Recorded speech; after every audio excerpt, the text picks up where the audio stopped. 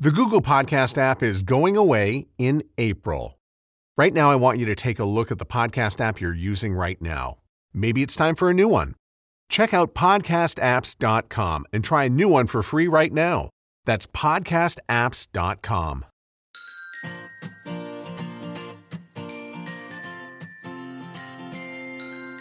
Hey everyone, I'm Allison Langer, and this is Writing Class Radio. On this podcast, you'll hear true personal stories from the students in our class and learn a little bit about how to write your own stories. I'm Andrea Askowitz. Together, we produce this podcast, which is equal parts heart and art. By heart, we mean the truth in a story. By art, we mean the craft of writing. No matter what's going on in our lives, writing class is where we tell the truth. It's where we work out our shit. That's how Allison always says it. Okay, there's no place in the world like writing class, and we want to bring you in. This is episode 54, and this is the Andrea Show. Okay, it's not as bad as it sounds. Andrea is my co-producer and a co-host, and she's been writing an essay a week since the day she turned 50, and that was May 30th of this year, 2018. So in the stories we'll bring you in this series, I've been Andrea's primary editor. This is the fourth of 8 in the series, and I'm dying to share the process with you. Why? Well, because... Why? You ask why? I'll tell you why. Tell me. No, I do. Why? No, seriously, she takes edits way better than I do. Oh, good. Yeah, you do. You take edits really, really well. So they're actually fun to write because sometimes I'm like, are you fucking out of your mind? No one cares about this shit. Take yourself out of the story or put yourself in the... Like, I'm really pretty brutal. And if you're not bored after Andrea reads, stay tuned for my story, Holiday Cards. If you're wondering how stories start and how they get published, like what do you need to do? What brings them on? What makes things happen? Is it a class? Is it a prompt? What is it? Well, for us, this is what happened. So I was totally stuck because I was like, oh, God damn it, what am I going to write about this week? Which keeps happening to me, actually, every single week. So this time I was like, Allison, I need help. I need to do a writing prompt. And then I called Allison and I said, let's do a writing prompt. Here it is. Here's the prompt. Christmas. 15 minutes, go. Bye. And then we didn't sit on the phone. No, but you did send me a text and you said, this is why I love you. I know, because I couldn't believe you did it. I know. So she did it and I did it. And we both wrote for 15 minutes. And then we read to each other. Yeah. And what I remember is you were like, oh, this is such diarrhea about yours. Yeah. Not about mine. And I was like, what? Oh, my God. You're the photographer behind the scenes during holiday time, and you must hate taking these pictures because one of your people is missing. That was like vaguely in the story. And I was like, go, go, go. You have to write this story. Hurry up. You have to write this story like today. Because that was like a week ago. But the cool thing about the process was that the process of these prompts that we give you, and we have prompts on our website, daily prompts on our website and on Twitter.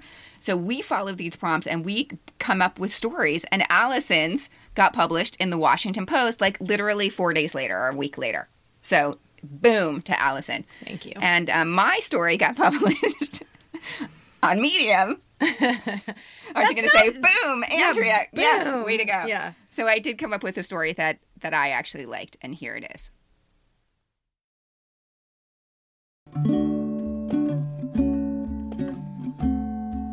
On Monday after dinner, my wife Vicky, our son Sebastian, and I went to the firefighters' Christmas tree lot and picked out a tree. Tashi, who's 14, stayed home to do her hair. Sebastian, who's 9, dragged the tree inside, and Vicky directed him to put it in the corner of our living room, right in front of a giant window facing the street. Sebastian closed the wooden blinds to make more room for the tree. The blinds have never been closed before, but I haven't opened them. I don't want the neighbors to see our tree. I found a box of Christmas decorations stashed in our garage. There were kid-made Santas and a Rudolph made out of popsicle sticks, even a popsicle stick Star of David. We also had a string of lights we'd never used and an unopened box of ornaments, quarter-sized animal faces. Sebastian got to work. Tashi came down the stairs, and with none of her usual teenage snark, she said, "Smells so good." For once, our house didn't smell like dog. Vicky's Catholic and I'm Jewish. When we got together 11 years ago, Vicky said she wanted religion for our children, but she knew Catholicism wouldn't work for our lesbian family. So we agreed to raise the kids Jewish. I don't even know if I believe in God. I don't keep kosher. I don't rest on the Sabbath. I don't pray. But I'm Jewish. And I'm committed to my Jewish identity and the identity of my kids the way I'm committed to my lesbian identity. It's just who I am. My mom often asks, why do you always have to announce you're a lesbian? It matters that people see a lesbian when they see me. It matters that people see all lesbians. Once you really see someone, you have a much harder time discriminating against people like them. The same is true for Jewish people. This is why a Jewish home should not have a Christmas tree. The home becomes no different than all the other homes, which in the United States are primarily Christian. And there's another danger in not keeping a Jewish home: assimilation. This week, I asked 2 of my Jewish friends if they have Christmas trees. They do. One has grown children who sometimes identify as Jewish and sometimes identify as nothing. The other has little kids who don't even know what the word Jewish means. 2 other Jewish friends who had Christmas trees while we were growing up are not raising their kids Jewish today. This isn't a scientific survey, but I see the Christmas tree as the gateway drug to Christianity. Vicky says, that's crazy. If I put a menorah up in my sister's house, would her children become Jewish after 8 days? No, because the dominant religion in Venezuela, where her sister lives, or in the United States, where we live, isn't Jewish. The societal pressures aren't Jewish. No one drives around looking at the Hanukkah lights. You don't hear Hanukkah carols in the department stores. And the menorah isn't pretty and fun, like the Christmas tree. Christianity is everywhere, especially around Christmas. Christians have a really good marketing campaign. It is possible that Jewish families with Christmas trees have already abandoned Judaism. And if this is true, we're probably safe because my kids both went to Jewish elementary school. Sebastian is still there. Tashi had a bat mitzvah in Israel. And even though I don't want to, we do go to synagogue for high holiday services twice a year. But is that enough to stave off Christmas and Christianity? A few years ago, Vicky's sister and kids visited from Venezuela, and she and I got into a fight about the tree. She argued that there was no place to put the gifts. She insisted that since she was visiting, we should have a proper Christmas. Vicky stepped in and said, if we were Muslim, you wouldn't insist we roast a pig just because you were visiting. This year, something changed, not just for Vicky, but also for me. Vicky said she wanted us to host her family's Christmas party. She said she's afraid her family thinks that without a tree, our house is sad. I thought, Vicky thinks our house is sad. And I felt heartbroken, not for me, but for all the years she's been in our house without a tree. I had just read a story on Narratively.com by Gina Cadleck, a lesbian who left the evangelical church to be free of judgment. She wrote that now people, queer people, don't seem to understand her loss. They say the church was so hateful and damaging, she should be glad to be out of there. And she is, but she also deeply misses her community. She feels like she lost her entire identity. The article made me wonder if I understood Vicky's loss. She lost the church when she came out. Then she lost it again when she married a Jew. I have said equally callous things about the Catholic Church, but the church is so much more than its views on sex and sin. It's the smell of incense, high ceilings, the Virgin Mary, prayer. It's childhood memories of decorating the tree.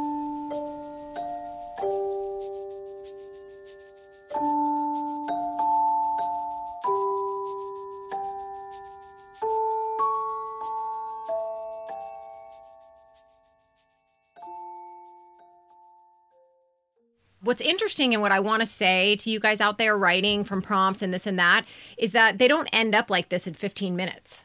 This is just an idea that gets down. Then we discussed it and like, what would you want to know more about? And this is what we do in class. What of what I just read you are you interested in?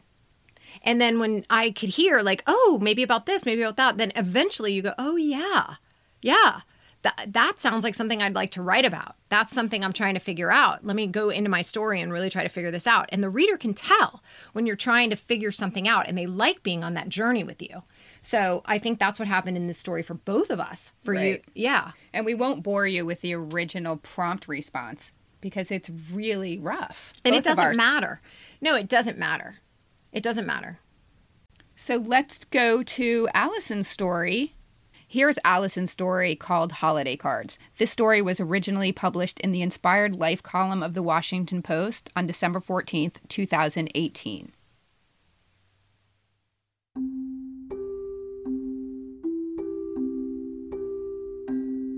I started sending holiday cards 18 years ago. Back then, all my friends sent holiday cards too. We were in our 30s. They with their husbands and kids, and me with my dog Molly. I sent holiday pictures because it felt grown up. And since it was pre-social media, sending cards was a way to show off. I also sent them because I'm a family photographer, and it's good for business. 6 years ago, I shot the Guerra family. A few months later, I heard from the friend who referred them. Their middle daughter, a 2-year-old, had drowned. I didn't hear from that family again until today. Today, I received an email and felt my eyes fill up as I stared at the family photo attached. He was emailing to buy a photo session for his wife for Christmas. "It's time," he wrote. When my twins were born in 2007, I took pictures at every stage. For their first holiday photo, I dressed them in matching white sweaters and tiny pink bows. McLean and Blake were 6 months old, and I plopped them on the floor of my studio with only a black blanket underneath. They flanked their brother Jackson, who was 2. In the picture, they're looking at the camera with wide eyes. My last holiday photo with the twins was taken 9 months later and still hangs at the bottom of my stairs. McLean didn't like pictures. She didn't like most things. Perhaps she was cranky because of her medical condition that made it difficult for her to eat and breathe. But for a few minutes, McLean was happy posing with her sister and brother. The girls wore yellow, blue, and white striped tank dresses. Jackson, 3 at the time, wore an orange shirt. Their bare feet pointed at the camera. I hooted to make them smile, and McLean responded. The other 2 sat stone-faced, probably thinking their mom was nuts. McLean raised her hand, as if to wave. 5 fingers spread and smiled with all her teeth showing. It was the biggest smile she gave in all 16 months of her life. Now I see it as her wave goodbye. A month later, she died after she choked on a French fry. McLean was born with a vascular ring. Her aorta was wrapped around her trachea and esophagus, which is why eating and breathing were hard for her. Her surgery was already scheduled. The surgeon assured me that it was no big deal. 1 snip, and she'll be as good as normal. She didn't make it to the surgery. I'm so grateful for that photo. I didn't send cards that year, or the next. It took 2 years and a new baby to inspire me to send another holiday card. I think I sent it to assure the people around me that I was okay. Look, I survived. But really, I was struggling. Having another baby didn't fill the hole left by my daughter. And neither did sending out cards. I felt fake. I survived, yes, but the picture felt wrong, like somebody was missing. And I didn't feel like blasting my struggle with some bogus holiday card. I imagine that's why it took the Guerra 6 years to hire me again. It was too soon. It would have felt fake. I told people I was too busy taking everyone else's photos to concentrate on my own. It was partially true. From October through December, I take pictures every weekend and edit all week. I see many of the same families each year. The Braces, the Pudge, the Acne. I also watch the parents age. So getting the perfect family shot for the card often means jumping up and down like a clown, bonding with angry teenagers who couldn't care less about being there, and shooting the mom at just the right angle so her stomach looks flat. It also means getting pretty good at Photoshop. I spend hours removing flyaway hairs, whitening teeth, and smoothing wrinkles so every card will say, "Look at my perfect family." What I can't do with Photoshop is bring people back. Blake is 11 now. She hates it when I tell people about McLean, especially her friends. "I don't want people to feel sorry for me," she says. I get it. She just wants to be normal, so I don't bring it up unless she does. Last week before bed, we curled up together. I said, I shot identical twins today. She hugged a little tighter and said, "You hate twins." I shook my head. I'm just jealous of the people who get to keep theirs. We cried and talked about how much the boys would annoy McLean if she were here, how my youngest, Sloane, probably wouldn't have been born. "I want her back," she said, and I hugged a little tighter. We lay like that for a while as my mind replayed the movie trailer I've seen so many times. I saw the day I found out I was having identical twins. "You've got to be kidding," I said to the doctor, and she laughed. I saw the vomit and the fever and the colic of the early months. I relived first steps, first foods, first words. And then I saw the last day with them. I always see the last day. We went to the country club for lunch. As we walked through the dining room, the kids held hands, blonde hair bouncing with each step. The old ladies smiled. 5 more days and she'll be as good as normal, I thought as I smiled back, ignoring the angst I felt about McLean's upcoming surgery. Less than an hour later, we were in the back of a rescue truck. "Please no," I said over and over again. It's been 10 years since McLean died. It's incredible how time flies.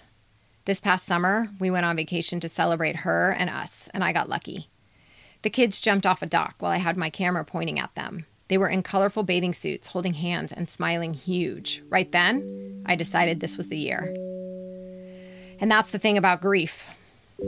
At first, you're sure you'll never laugh again. Just breathing feels wrong without her. And then one day, your kids jump off a dock and you look at these people you love so profoundly, and you think about how they lighten your pain and how they are a counterweight to the grief. And you accept that you can't always keep everyone you love.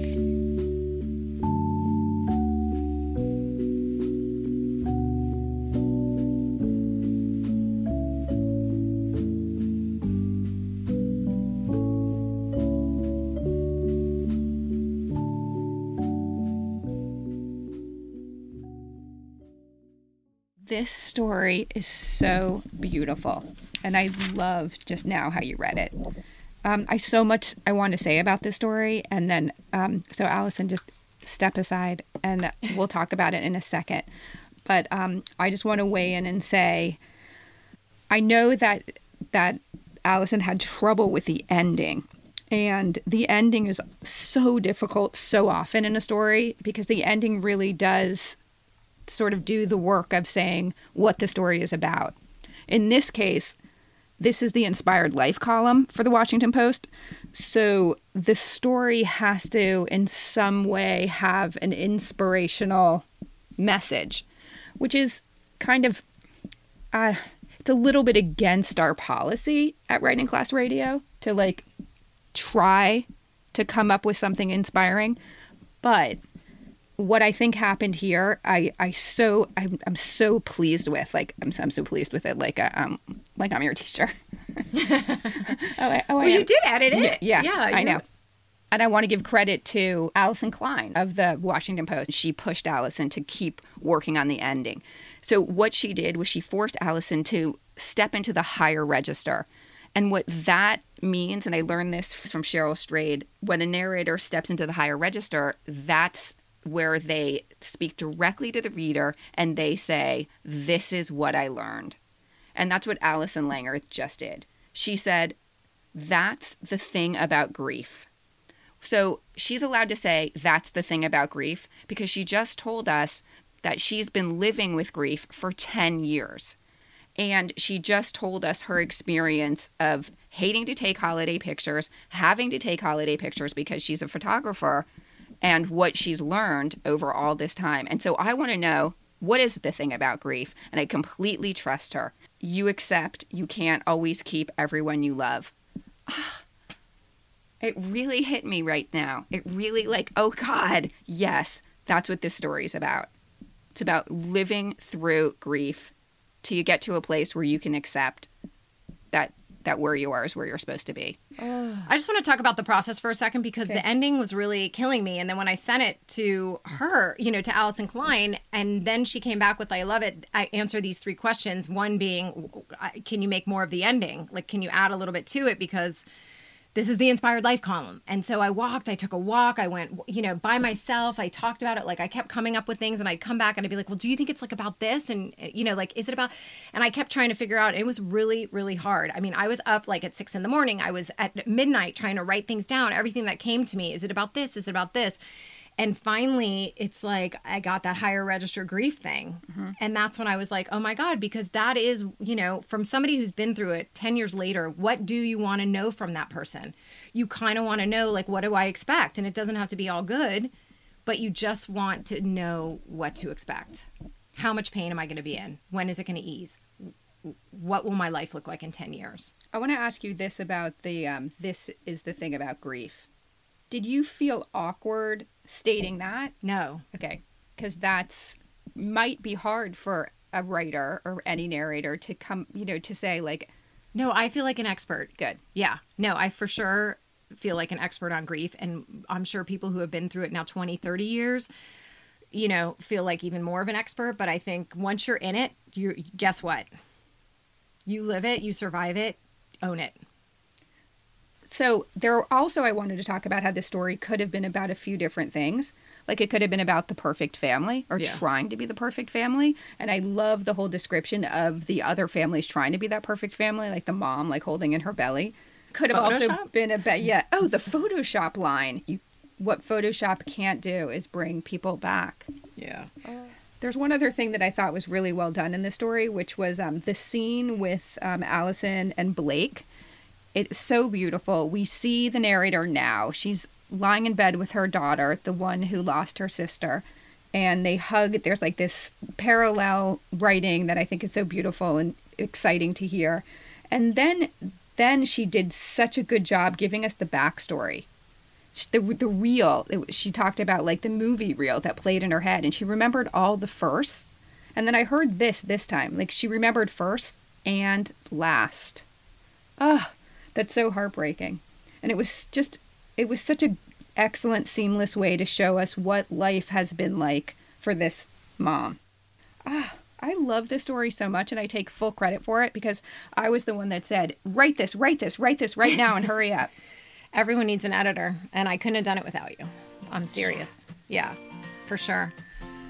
Whew, I feel like you gave me so much more feedback than I gave you. Yeah, yours I stole the Andrea show. Thank you for sharing that story.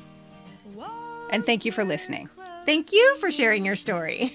Anytime. Writing Class Radio is produced by Virginia Laura, Andrea Askowitz, and me, Allison Langer. If you have a story you think is ready for publication, we have the tools to help you make that happen. Go to our website and sign up for our mailing list, and you'll receive a free publishing guide. We lay out some practical steps like how to format your story, what to include in the cover letter, and where to submit. If you're already on the mailing list, just email us at info@writingclassradio.com and we'll send you the guide. Theme music by Justina Chandler. Additional music by Poddington Bear. Writing Class Radio is sponsored by and recorded at the Launchpad at the University of Miami. There's more writing class on our website, writingclassradio.com, including video classes, stories to study, and editing resources. If you love this show and enjoy all the extras on our website, hit the Support Us button. A new episode will drop every Wednesday, so look for us. There's no better way to understand ourselves and each other than by writing and sharing our stories. Everyone has a story. What's yours?